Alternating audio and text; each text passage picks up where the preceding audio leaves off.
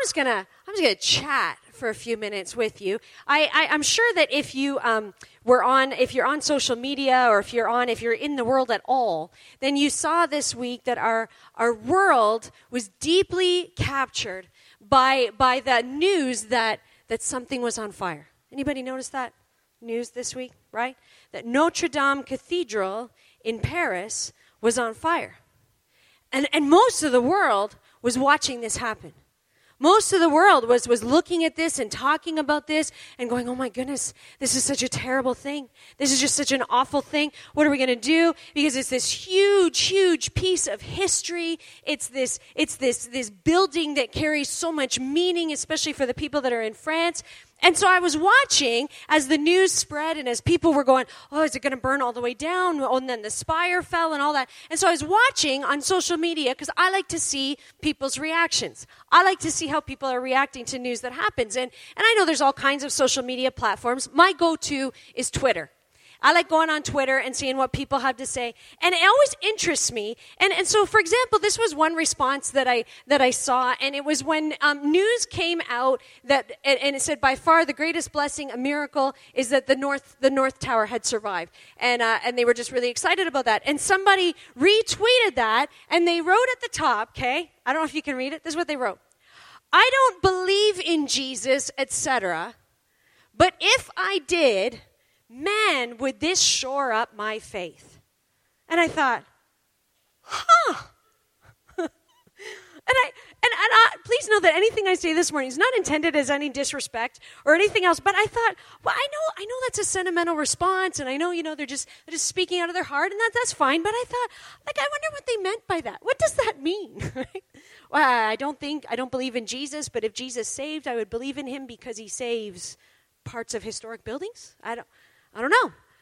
It's interesting. What did they mean by that? And then, other people, and I didn't catch a screenshot of it, but other people were leaving messages saying, oh, we're praying for Christians and we're praying for Catholics because of Notre Dame Cathedral on fire. And I saw one person respond, and they said, listen, I'm not Christian or Catholic, but you should be praying for all of us in France while this is happening. And I thought, why?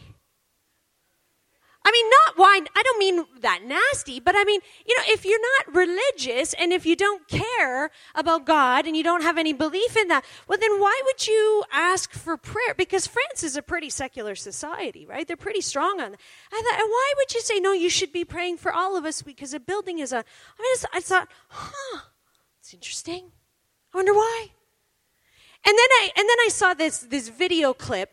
And it was a group of people that were standing on a sidewalk, and they were watching the fire. They were watching Notre Dame on fire, and they were singing. You can't hear it because we've got it muted, but they were singing Ave Maria.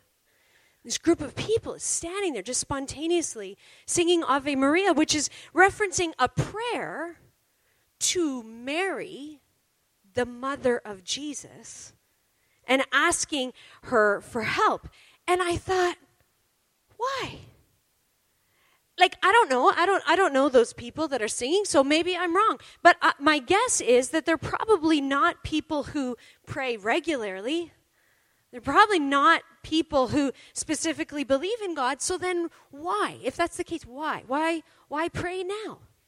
Why are they there? Why are they here? And I don't mean any disrespect by this. It just baffles me. This is what goes on in my brain. Of course, then I wonder, why are you here? And I go, no, not you, okay, the person beside you. Why are you here? And I don't mean any disrespect, so don't be offended, okay? But every pastor knows in every church that on Easter Sunday, we are going to be packed out, right? We all know that, and it baffles me. And I'm just going to tell you a secret that I just need you. It baffles me as a pastor because I want to go, why? Why are you here? If you are here on Easter Sunday and you are one who believes that it's true and believes that it matters and that's why you're here, then why aren't you here all the other Sundays? I'm just asking. Because if it's true that Jesus rose from the dead, then wouldn't that warrant more than one Sunday a year? It seems to me. And if you're a person who doesn't believe and you don't think any of this is true, why would you be here today? Like, what's the point? And for those of you that are sitting here a little bit smug right now going, well, I'm always here, right? Why? Why are you always here? And I think I know what your general answer would be, but why are you here at the cross with me today? Why are you here? So this week, my attention was caught by a scripture that is easy to overlook, and it's a small segment in John's gospel. And it's just a story of Jesus, and it's before the crucifixion. It's before all of that drama. He's just hanging out at his friend's place. And he's at the home of Mary and Martha and Lazarus. And maybe you've heard the stories. And Lazarus was a guy that just before, he had actually raised him from the dead, which is a pretty good story. And so now he's back at their house, and it says that a large crowd came to where Jesus was. And when I was reading this scripture this week, I noticed the reason that they were there. This is what it says in John chapter 12. Meanwhile, a large crowd of Jews found out that Jesus was there, and they came, not only because of him, but also to see Lazarus, whom he raised from the dead. So the chief priests, who, by the way, had already decided they were going to kill Jesus, so the chief priests made plans to kill Lazarus as well, because on account of him, on account of Lazarus, many of the Jews were going over to Jesus and believing in him. So I went, oh, that's interesting. People weren't just there because of Jesus. They weren't only there because of Jesus. They were there because of Lazarus. They were there because of Lazarus' story of Jesus. That's why they were there. And I thought, oh, that's interesting. And then it made me ask myself, what's my story of Jesus? Why am I here today? Which is awkward, right? Y'all just got awkward in the moment when I go, why am I here? But you have to be here. Doesn't she know she's the pastor? She has to be here. I'm paid to be here, right? And that would be, and I get that a lot. Now, nobody ever says that to my face because that would be rude. So nobody says that to my face, but I know it's happening because some of you tell me other people say it. That's right. Oh, gotcha. Yeah. But everybody knows that the pastor, of course, nobody ever asks why the pastor is in church on Easter Sunday morning. Nobody ever does. Because everybody knows the pastor's holier, right? And pastors, we don't live real lives. We're not regular people. The pastor, she has to be here. And, by the way, she should be a little more dressed up than usual because it's Easter Sunday, for goodness sake. Wouldn't it be awful if that was the reason I was here? I mean, wouldn't that be just because I'm paid to be and I have to? So here's what I'm going to do, okay? I'm going to take off my pastor's shoes. And they're great shoes, by the way. I'm going to take off my pastor's shoes. Now, this is going to just take me just a second here because I don't want you to think that I'm here today because I'm a pastor. I just want to be Patty. So just give me a sec.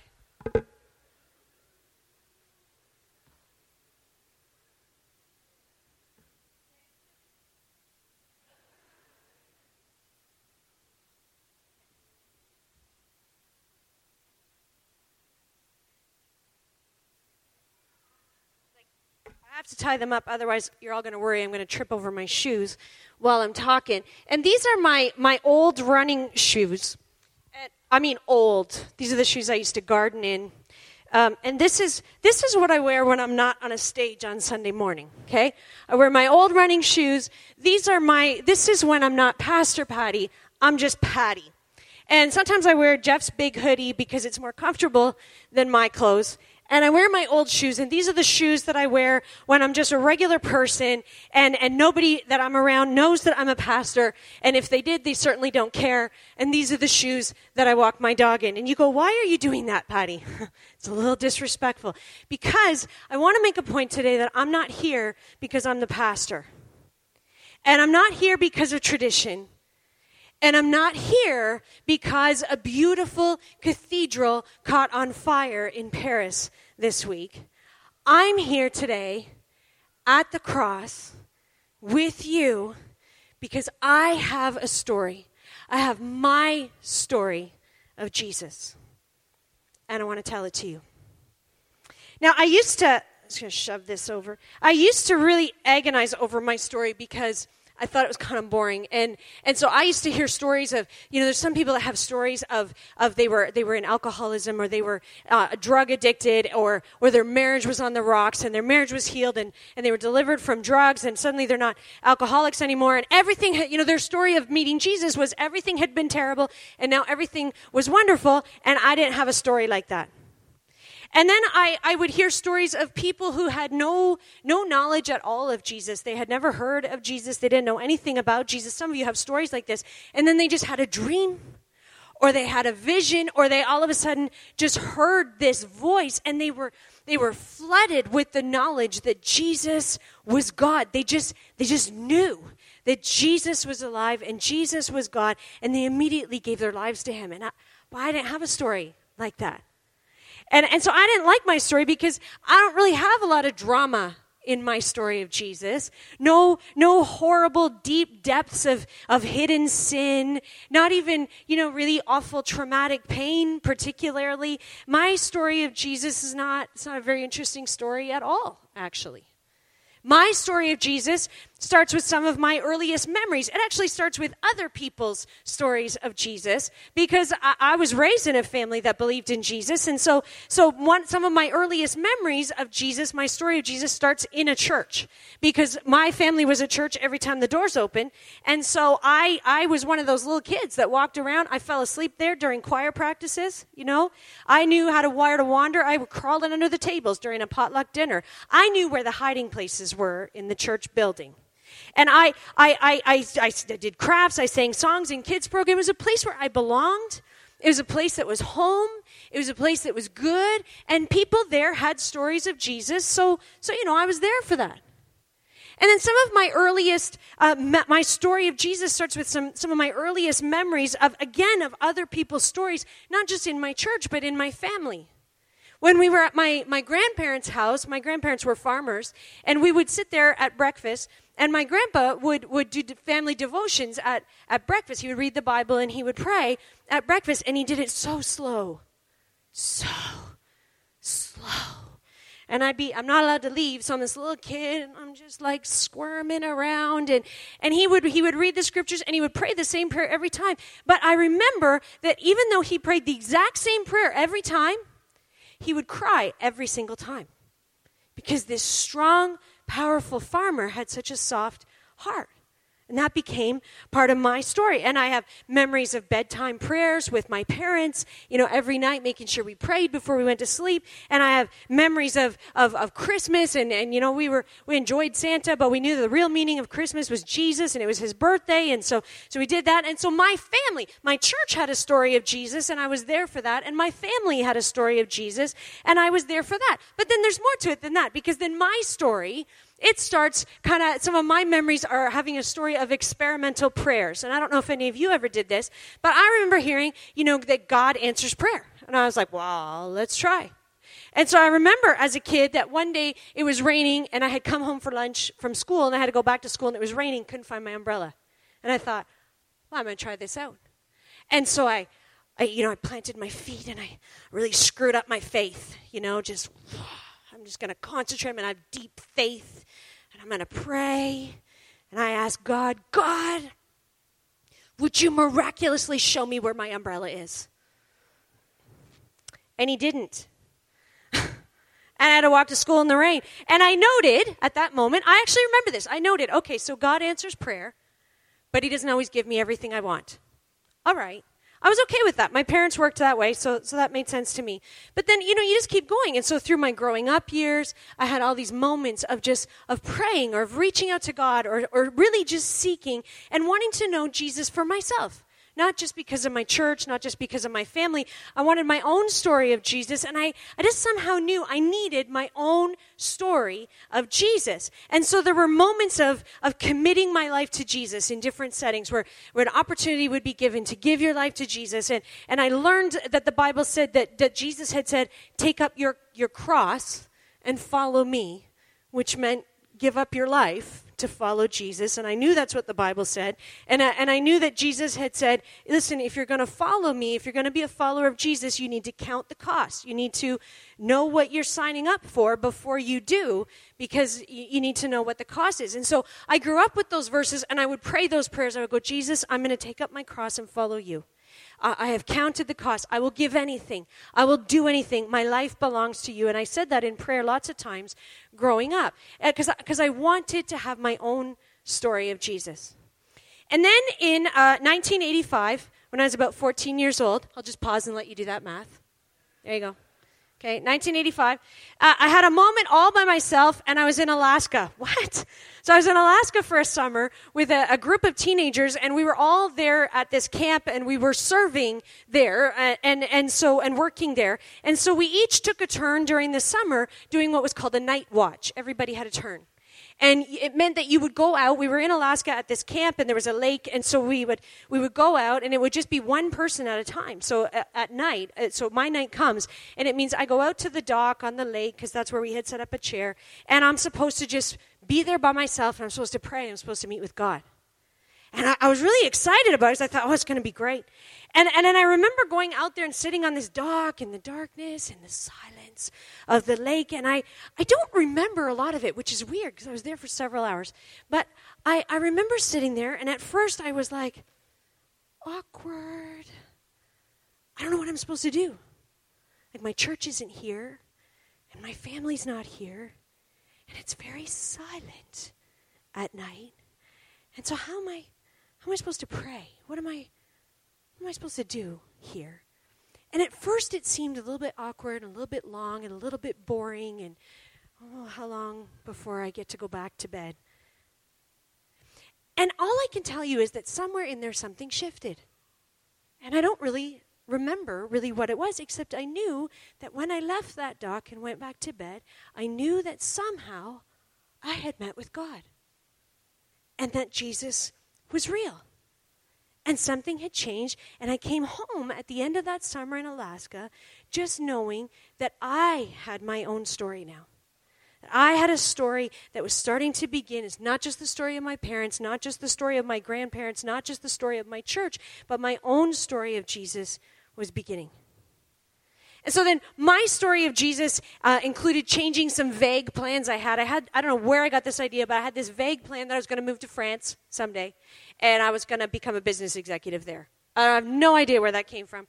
And I was in college, still here in Canada, and I was between my years of college, and I was just going through one of those times where I spent a summer between the 2 years there, just so disturbed within, and just going, something, I feel like God has something more for me. I feel like I want to follow Jesus. I want to know, and just, God, what do you want from me? What do you want from me? And I was agonizing over it for a summer, and I would go for long walks, and I walked so fast, and I'd just be praying, and I'd be crying, going, God, what is it that you want from me? How can I have a story of Jesus? And then one day I was just praying with a friend. I was talking to her about it, and I just sort of started talking, and it became an aha moment because I said, I just have this longing to learn the Bible and to learn theology and to learn what it means to be a pastor, and that is what I really want to do. And she kind of looked at me, and I went, I should do that. And so I did, and I went on to theological and pastoral training, not knowing what would come after that. And so that's what I did. Now, one of the biggest moments in my story of Jesus, just Patty, just standing here, it was after I had become a pastor, and I was supposed to already have it all together, because everybody knows pastors have it all together. And so I was already a pastor on staff at a church, and I'm working in what is a very familiar setting to me of church, and life is good. I'm not in any kind of a crisis, no trauma, nothing. And I went to a service at another church where it seemed like God was meeting with people. And so I went to this service, and nobody there knew me. They didn't know who I was, didn't matter. And they said, if you want, we'll pray for you, and we'll pray that you can experience God. And so I thought, well, that's a good thing. And I was a little bit nervous because I didn't know them, but I'm comfortable with people praying for me, so I went, okay, I'm going to do this. And so I went up there, and I knew it was a good thing to do, and the strangest thing started to happen to me because people started to pray for me that didn't know me, and just started crying. I'm like, what's happening? I didn't know what was happening. And for days I went back, and for weeks I went back, and even for months I would go back, and nobody knew who I was, but they would just pray for me. And every time somebody prayed for me, just tears would start to come. And you go, well, you must have been really upset. I didn't know. My brain was over here going, what are you doing? But it was just like something was softening inside of me, or something was being opened up inside of me, and I could only assume that it was God doing something. And it's a long story, and I don't have time to tell it this morning. But over a period of months, even years, really, there's a whole journey in there, I started to understand what it meant to not only follow Jesus, but to experience the love of Jesus. And I started to understand that Jesus' love for me was absolutely complete and absolutely unconditional. That's huge.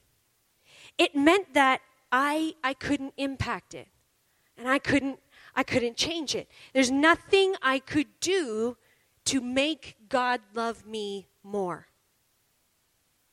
Nothing I could do that would cause him to love me less.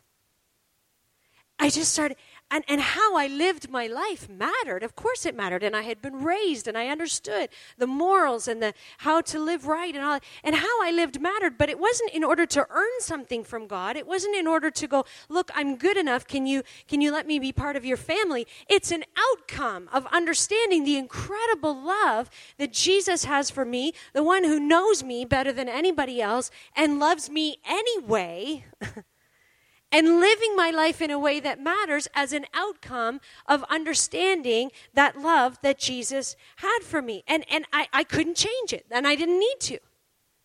And it was such a huge, mind-blowing moment for me because the love of Jesus was just there, just inviting me to receive it. And then inviting me to just go ahead and live a life of courage, because what could you possibly fear if the God of the universe loves you? And a life of generosity, because I don't have to hoard anything, because the God who provides everything loves me. And a life of joy, and a life of faith, and a life of integrity, and a life of holiness, because how could I want to live less than who God created me to be? And suddenly I had no need. I don't have to defend myself. I don't have to prove myself to anybody. I don't have to, be self-protecting all the time. And I also don't have to be God. Thank the Lord. I don't have to be God with all the answers and with all of the, the solutions and all the power and absolutely perfect. It's not my job to be God. Just be me. I am known by Jesus and unconditionally loved by Jesus, even though he knows me. The God of the universe entered my world, entered our world. Jesus joined our world, and he showed me how to live and sacrificed himself for me because he loves me. That's my story of Jesus. That's why I'm here at the cross with you today. Why are you here? This week, one of you stopped by, a woman who attends our church, and stopped by the office, and she told me her story of Jesus. And I'm not going to tell all the details because it's her story to tell. But she said, Pastor Patty, a while ago, you said at the end of a service, you said that we can't reveal Jesus if we haven't experienced him. And you said that maybe you're a Christian because it's the thing to do, and you've been doing it your whole life, and it's just, you sort of believe in God. But you haven't yourself experienced Jesus. You don't know if you've been, had this thing within this moment, this story of Jesus been found by God in a long time. And she said, Patty, you said at the end of the service that if that was true for us, you said you can ask God, just God, would you find me? And God, would you help me to know you? And she said to me, so I did. And I didn't use any words. It was just a prayer of my heart. And then she's in the office this week telling me this story. So several days after she did that, there's this completely unexpected crisis that erupted in her life. And she and her daughter told me this week that this crisis, which they had no idea was coming, became a series of God moments. A series of moments where they knew God was there, and God was speaking, and God was leading, and God was loving, and God was helping. And it wasn't that God had caused the crisis. There's no punishment in there. That's not what it was about. But when it happened, he was there.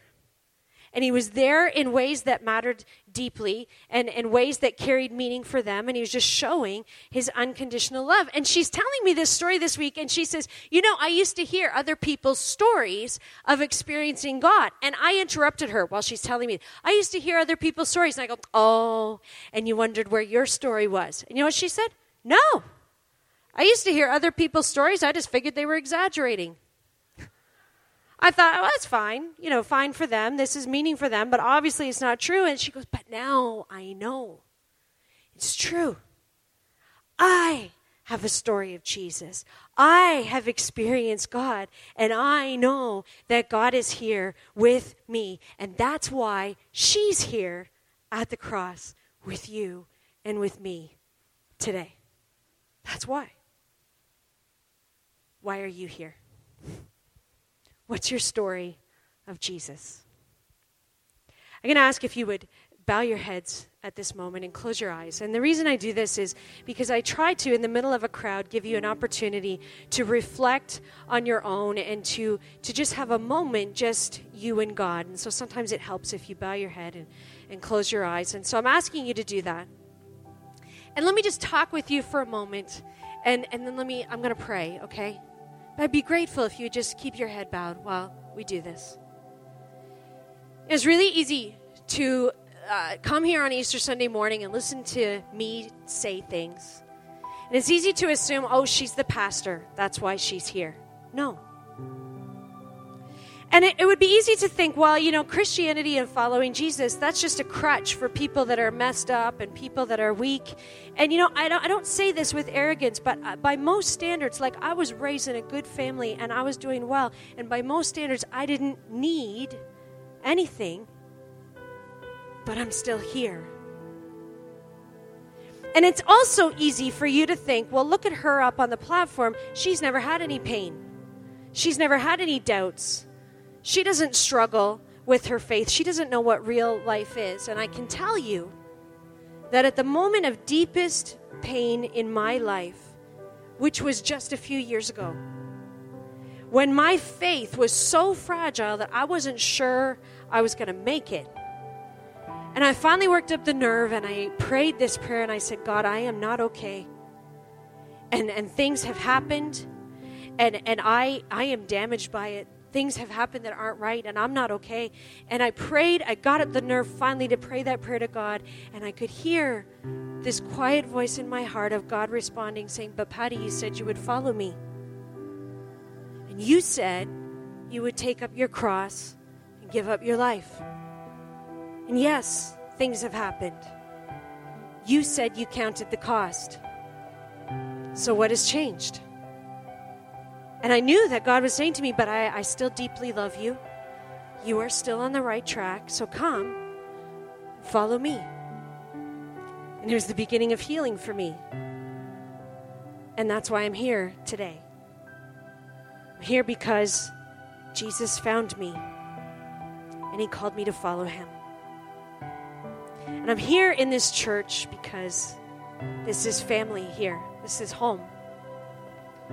It's where we can let our walls down a little bit because we know that we all stand on common ground and we have the same faith and we all have a story of Jesus. Most of us do. We have a story of Jesus and we share this belief. We have this crazy idea that a man who lived and died 2,000 years ago is still alive today. And more than that, we have this crazy belief that he's actually God.